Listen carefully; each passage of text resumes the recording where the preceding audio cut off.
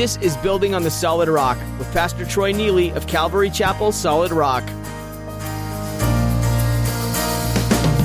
Let every family find faith in the Father's love. This is where it begins.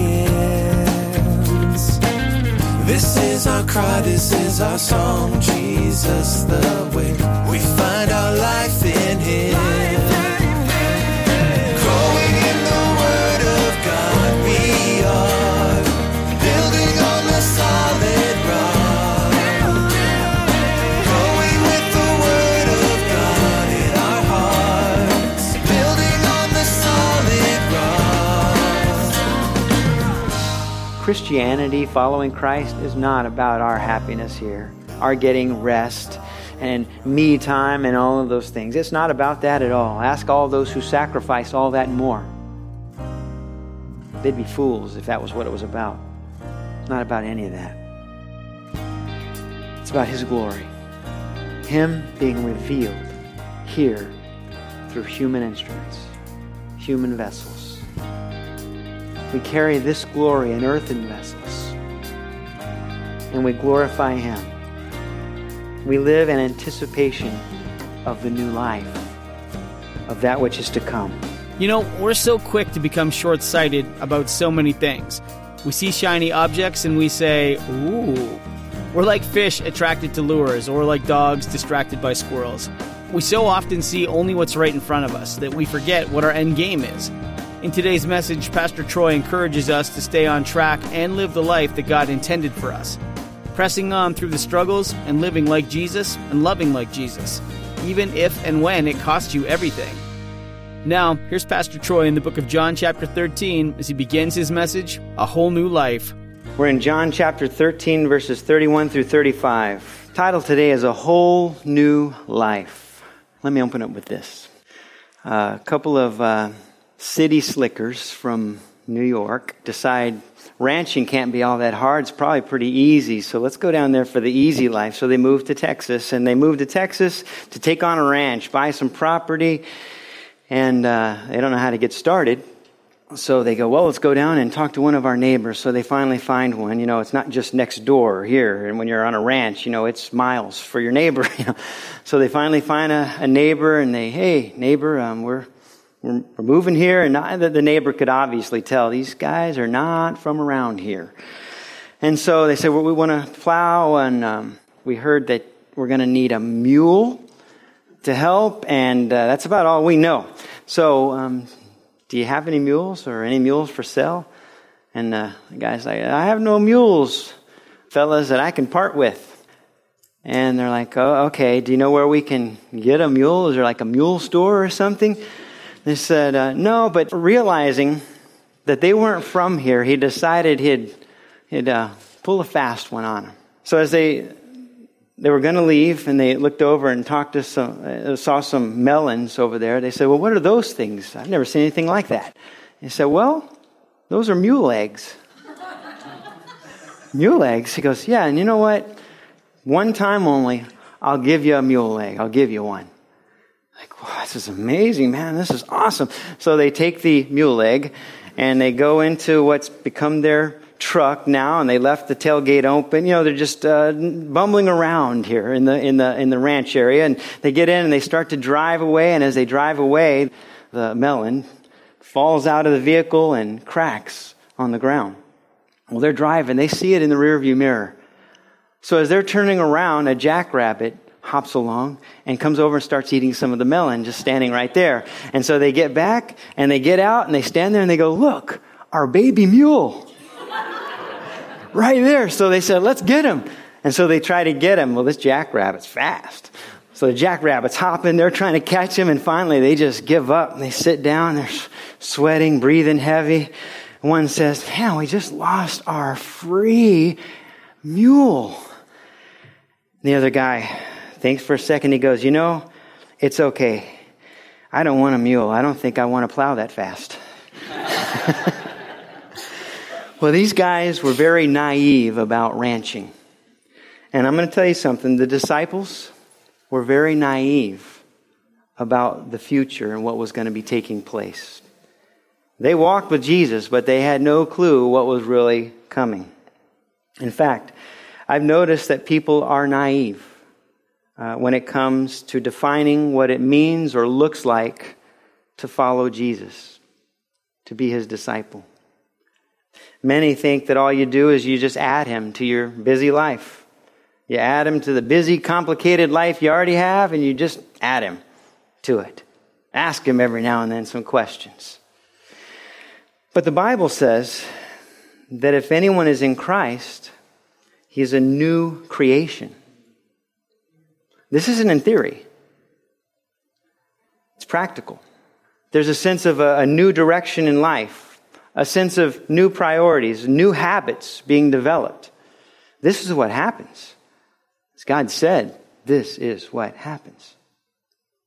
It was James who said, can someone just say, I believe, and have no life transformation, changes, no works is the way he put it, and expect that that was real? Is that a saving belief? Because the Bible clearly talks about anyone who's in Christ is a new creation. This isn't just a comforting word. Like, you know what? You're new now. No, it's a statement of fact. When someone is in Christ, they're new. They're not the same.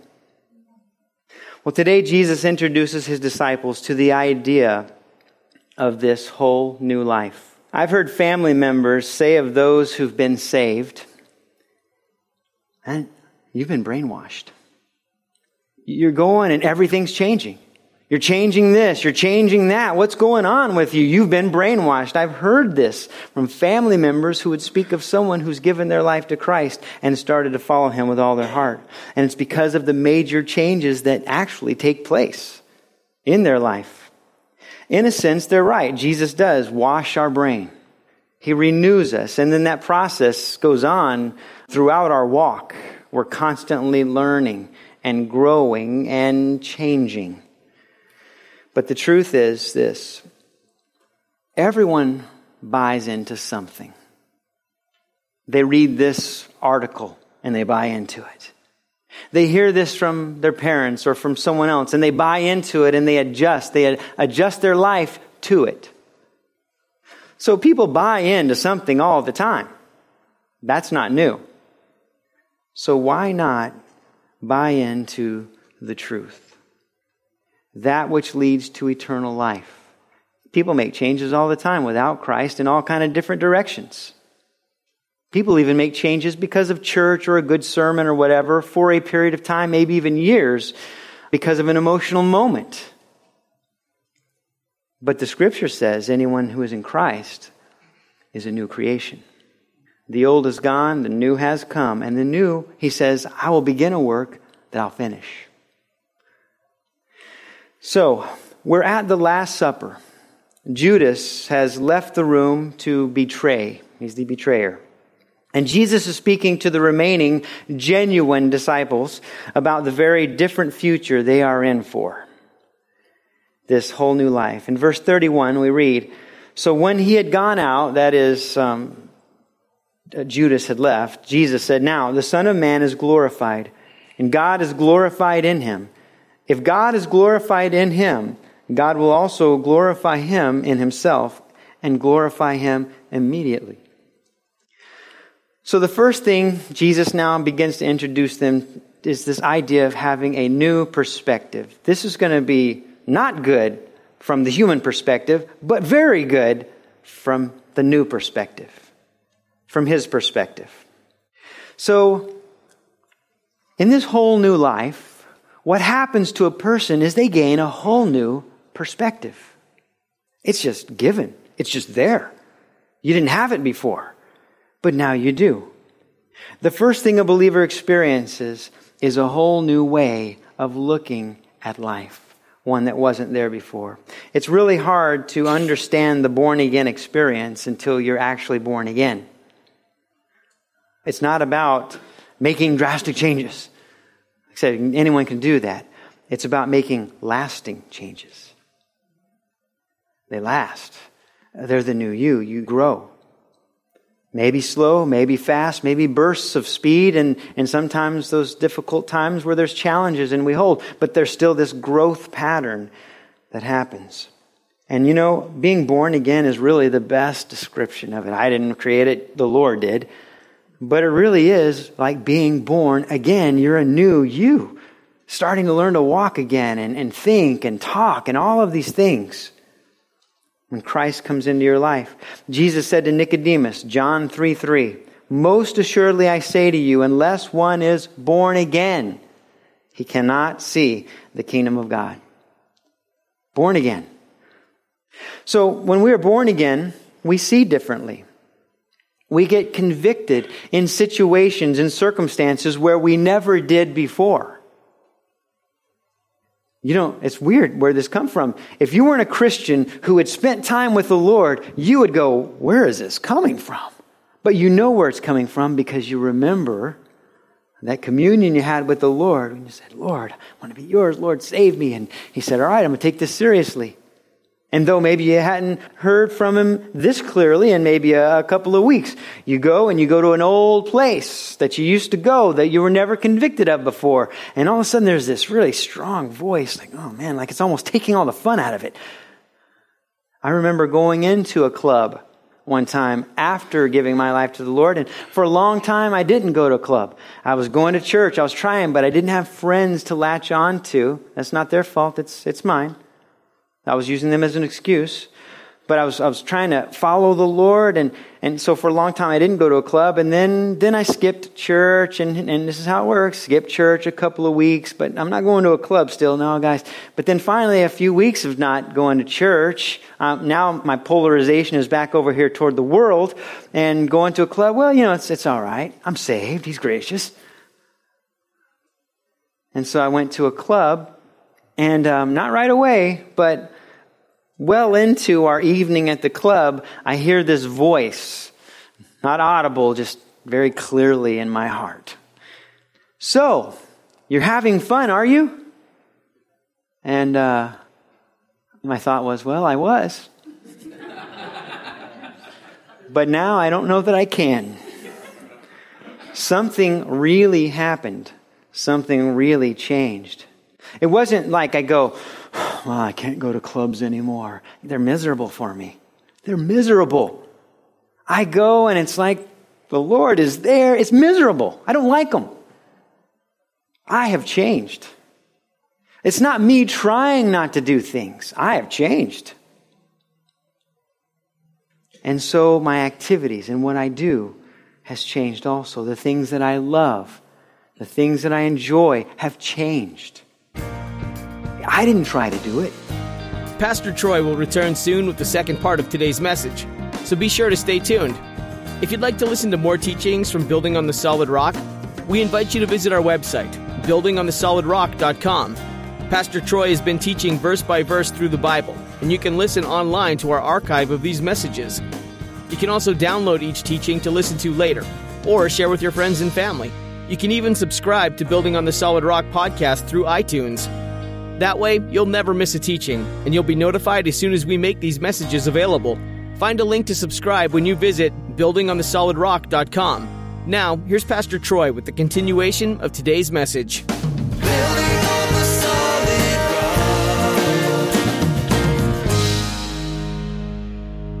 And it happens gradually.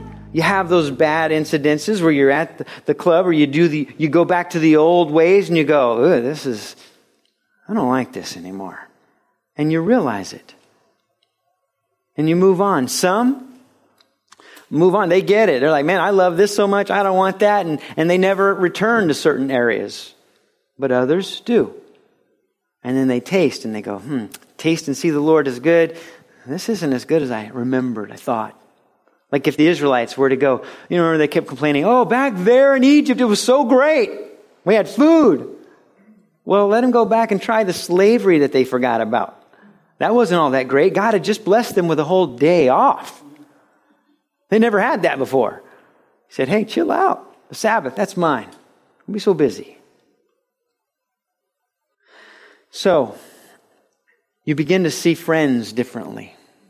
You begin to plan differently. You see church differently. So early on or before you're even saved, it's kind of like church is almost as bad as going to the dentist.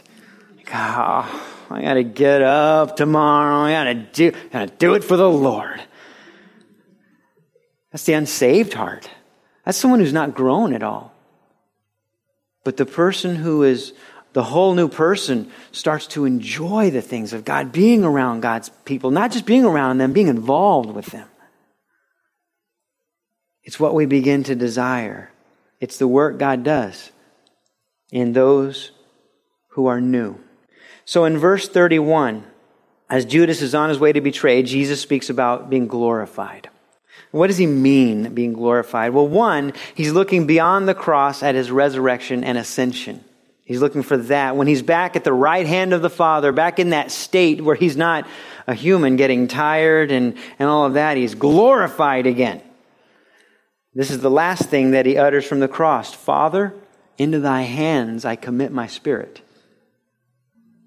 In Hebrews chapter 12, verse 2, it says this, looking unto Jesus, the author and finisher of our faith, who for the joy that was set before him endured the cross, despising the shame, and has sat down at the right hand of the throne of God. So he was glorified through this. Following Christ ought to give us that perspective. Looking beyond this life to what really matters, the eternal. Where should our rewards be? Where should we be investing the most of our time and energy? We begin to change if we are born again, if we are the new man. So we're not focusing on the here and now as much, but we're considering and prioritizing eternity. A key to living this life well is very simple. Do things here responsibly. Don't try to collect. Don't try to gather too much. Don't try to cling so much. Just live responsibly here. Hey, there's a stop sign. Stop at the stop sign. Pay your bills. Don't amass too many of them. Pay your bills. Just be responsible and you'll shine a light in those areas. We're getting by here. That's all we need to do. But give your full attention to Christ and to that which is eternal. That's what the new man does. 2, so 1, Jesus was looking beyond the cross at the resurrection and ascension, beyond this life. He's not just looking beyond this life. He is also looking at the cross because the cross does something. Why would the cross be seen as glorious, the glory? Not because of the pain. It's not a glorious pain. There's nothing glorious about the pain. It's because of the gain. What this will do. It will be the hinge. The cross will be the hinge. He called himself the door. The hinge that the door hangs upon. In Hebrews chapter 2, verse 10, it says, for it was fitting for him for whom are all things and by whom are all things, in bringing many sons to glory, to make the captain of their salvation perfect through sufferings. See, Jesus had to suffer. God is perfect, right? But as a Savior, He wasn't. He couldn't be perfect as a Savior because a Savior had to be one of us. He had to experience everything like... So until Jesus put on flesh and died a human death through all of its pain and humiliation, He wasn't perfect to save. He was perfect to qualify as Savior. But He couldn't save. And so He became one of us. Represented us, our high priest. And on our behalf, He went to the cross and He died, being made perfect through sufferings. Jesus sees you as worthy of going to the cross. You are worthy. You're worth it, put it that way. Part of the joy that was set before Him was knowing you'd be part of heaven. And not only that, but seeing your reaction to the goodness of God on that day of salvation, or in the things that He does in your life, or especially when we go to heaven and we go, it's over, we're here. And His joy, yes, well done, good and faithful servant. We're here. Oh, did I really do that good? No, but you're here. Well done. As followers of Christ, we need to embrace this new perspective. See, it's not really about my happiness here. Christianity, following Christ, is not about our happiness here, our getting rest and me time and all of those things. It's not about that at all. Ask all those who sacrifice all that and more. They'd be fools if that was what it was about. It's not about any of that. It's about His glory. Him being revealed here through human instruments, human vessels. We carry this glory in earthen vessels, and we glorify Him. We live in anticipation of the new life, of that which is to come. Let me read a convicting quote by Calvin Miller. He said, "Many Christians are only Christaholics and not disciples, not true disciples. Disciples are cross-bearers. They seek Christ. Christaholics seek happiness. Disciples dare to discipline themselves, and the demands they place on themselves leave them enjoying the happiness of their growth. Christaholics are escapists, looking for a shortcut to nirvana. Like drug addicts, they're trying to bail out of their depressing world. Christ is not a happiness capsule. He's the way to the Father. But the way to the Father is not a carnival ride in which we sit and do nothing while we're whisked through various spiritual sensations." When Jesus was leaving, He was leaving His disciples a tough mission. And He was being very direct and serious with them. So Jesus announces His departure, speaks of His glory, and offers a new perspective for them to have because they need it for what's coming. Look at verse 33. "Little children, I shall be with you a little while longer. You will seek me, and as I said to the Jews, where I am going, you cannot come.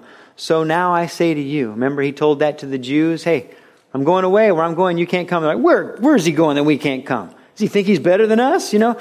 Well, now He's telling His disciples, look, now I'm going, and I want you to know you can't come right now. I'm going away. You're not going to follow me here. Not right now. And so what He's doing is He's introducing them to this idea of a new relationship. See, the new man has a new relationship. What this whole new life means for the disciples is that they're going to have a new relationship with Christ, unlike it's been up to this point. Up to this point, they've walked with Christ, right? They've seen Him. When He laughed, they knew He laughed. They could see Him laugh from a distance. And so He was there. But it's all going to change. We often tell others it's not about religion. It's about a relationship, right? We say that all the time because it's true. And you have to admit it's a very different kind of relationship. Hard to understand if you don't have it. It's different than with anyone else. With a person, you sit at the table, you talk to them, you get feedback, even if it's just their demeanor, their tone of voice or something like that comes back. And there's communication going on. But now, in this new relationship with Him, there's not really tone of voice. There's no audible. It's different. It's unique. It's going to be very different. See, the disciples had all that with Jesus. Personal relationship, physical touch. But it was all going to change. The relationship would be new. Jesus is speaking about His crucifixion and the resurrection where He would go to heaven. And obviously, they cannot follow Him there. And He says, I will be with you a little while longer. I'm going to be here a little bit longer. In fact, He'll be here even longer than that. When He's raised, He'll be around for a little bit. But they just don't know how little bit. They don't know tonight things will change. Their relationship will not be with the same from tonight going forward. Pastor Troy has been teaching through the Gospel of John here on Building on the Solid Rock. Different than other gospel books, John introduces his book by going further back than when Jesus was born as a baby. He delved into the very nature of God and solidified throughout his writing that Jesus was the Son of God. This backdrop gives you a different insight into Jesus as a man as He lived here on earth. It's no wonder that the book of John includes so many miracles, because it's evidence that only God could do such things. If you're curious to hear more of the teachings from this book, visit our website at buildingonthesolidrock.com. You can listen online or download the message to share with others. If you've been encouraged by today's message, we'd love to hear from you. Feel free to send us an email through our website, buildingonthesolidrock.com. That's all we have time for today. Join Pastor Troy next time as he continues in the book of John on Building on the Solid Rock. Let the light of Christ shine as we grow in